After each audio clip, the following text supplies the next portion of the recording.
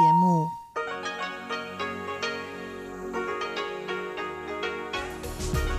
This is Radio Taiwan International. Welcome to the news on Radio Taiwan International. I'm John Van Trieste, coming to you from Taipei, Taiwan. We begin with a look at today's top stories.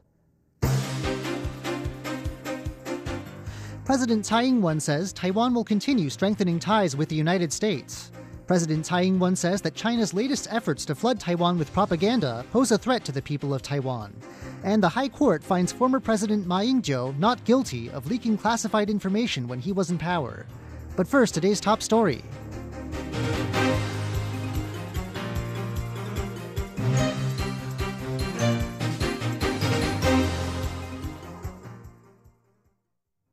President Tsai Ing-wen says Taiwan will continue strengthening ties with the United States. Tsai made the statement Thursday during a stopover in New York. The president is leading a delegation to visit 4 of Taiwan's allies in the Caribbean.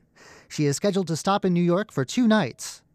Tsai said Taiwan will work hard to boost interaction and exchanges with Washington.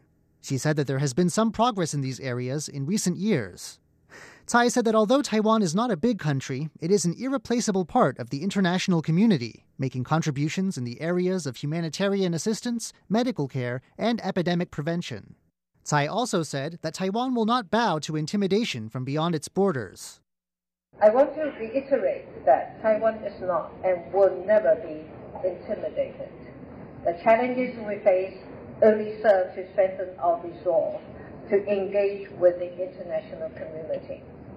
The 23 million people of Taiwan have a right to participate in international affairs, and this right should not be subject to political preconditions. Once again, that was President Tsai Ing-wen speaking on Thursday. President Tsai Ing-wen says that China's latest efforts to flood Taiwan with propaganda pose a threat to the people of Taiwan. Tsai's statement comes in a response to a decision by 23 online news outlets to publish an article criticizing her. The article originated from a Chinese website operating under Beijing's Taiwan Affairs Office. Tsai said that such aggression merits regulation on proxies acting under Chinese directives. This is all part of an information war that China is waging on Taiwan. It's a textbook example of how proxies in the media pushing a Chinese agenda can result in the spread of fake news. It is a direct assault on Taiwan's society. We cannot underestimate this threat. So at this time, we have continually worked to protect Taiwan's democracy.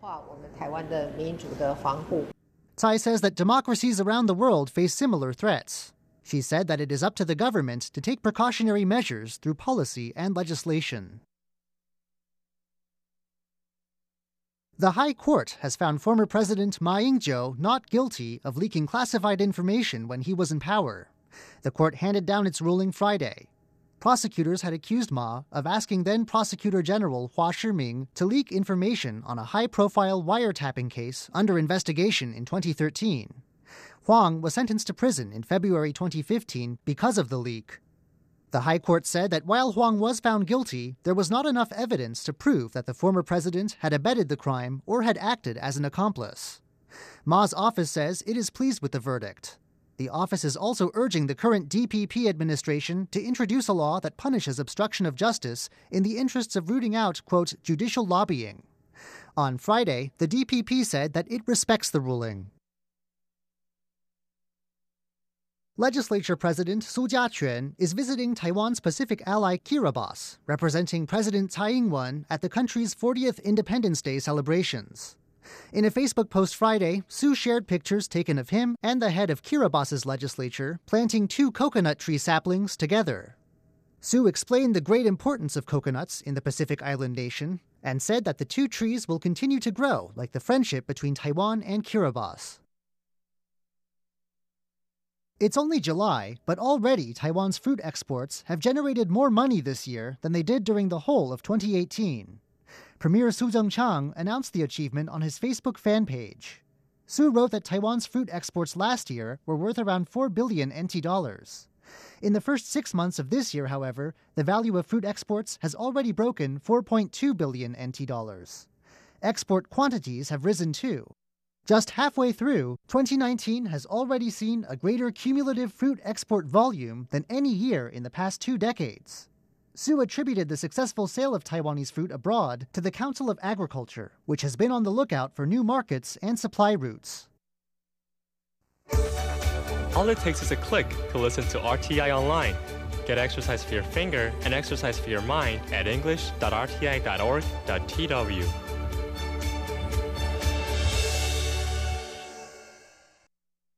Taiwan's Professional Baseball League is about to get a new team. Players have been drafted and a coaching staff has been selected. All that's left for the team to do now is start training. It's time to play ball. Munenori Kawasaki is a baseball star from Japan, but he'll be joining the Weichuan Dragons, the newest addition to Taiwan's Professional Baseball League. The Dragons will increase the number of teams in Taiwan's league to 5. Head coach for the Dragons, Ye Junzang, says that Kawasaki has signed on as a guest coach, but may see playing time on the field. The Dragons acquired all 32 members on its roster during this year's draft. Among those drafted is 18-year-old prospect Liu Chi-hong, who the Dragons signed for 5.9 million new Taiwan dollars. That's the most lucrative contract for an outfielder in the league's history. The Dragons' coaching staff lineup has many league veterans, but 2 members are former major league coaches from the U.S., Thomas Andrew Nieto and Gary Thurman. Training begins on August 13th, and after that, it's game on. Leslie Liao, RTI News. The proliferation of smartphones and social media has created a new world of online celebrity. A survey released Thursday shows that Taiwan's young people want into this world of virtual fame. But the same survey also shows that most who have actually tried launching a career as an internet star don't make enough to pay the bills. It's an alluring story. A recent graduate making close to minimum wage decides to make a change and works her way to online stardom. In one live web show done for a shopping network, she brings in more than $3,000 worth of sales in the space of just 1 hour. This isn't the premise of a movie. It's the real story of Taiwanese internet celebrity Hua Hua.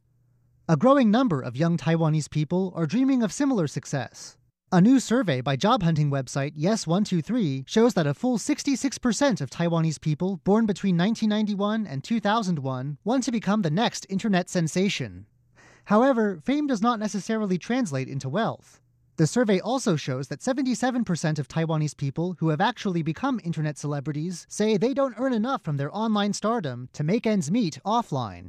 John Van Trieste, RTI News. An abandoned tunnel in the central city of Taichung has become an overnight sensation among photographers. Tunnel number 8 is located right next to a railway culture park in the city's Houli district. It is about 520 meters long and boasts a history of 100 years. To get to Taichung's mysterious tunnel number 8, one has to first pass a road overrun on both sides by wild grass before reaching a dilapidated brick bridge. The scenery is pretty if you don't mind the swarms of mosquitoes. The tunnel has been in a dilapidated state for over 20 years now, and its entrance is covered over with green vines. But that doesn't stop curious visitors taking pictures there.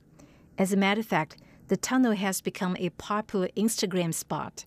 One woman said taking photos inside the tunnel while facing outside creates a good visual effect. But some prefer the tunnel for its creepy, abandoned feel. Another visitor says he found the tunnel quite scary. Local neighborhood head Li Qifang says that tunnel number 8 has been deserted for 2 decades, ever since train service stopped. Li said locals are seeking to resume train service there. Paula Chell, RTI News. Thanks for joining me for the news. I'm John Van Trieste. Stay tuned for another 50 minutes of English language features brought to you by Radio Taiwan International.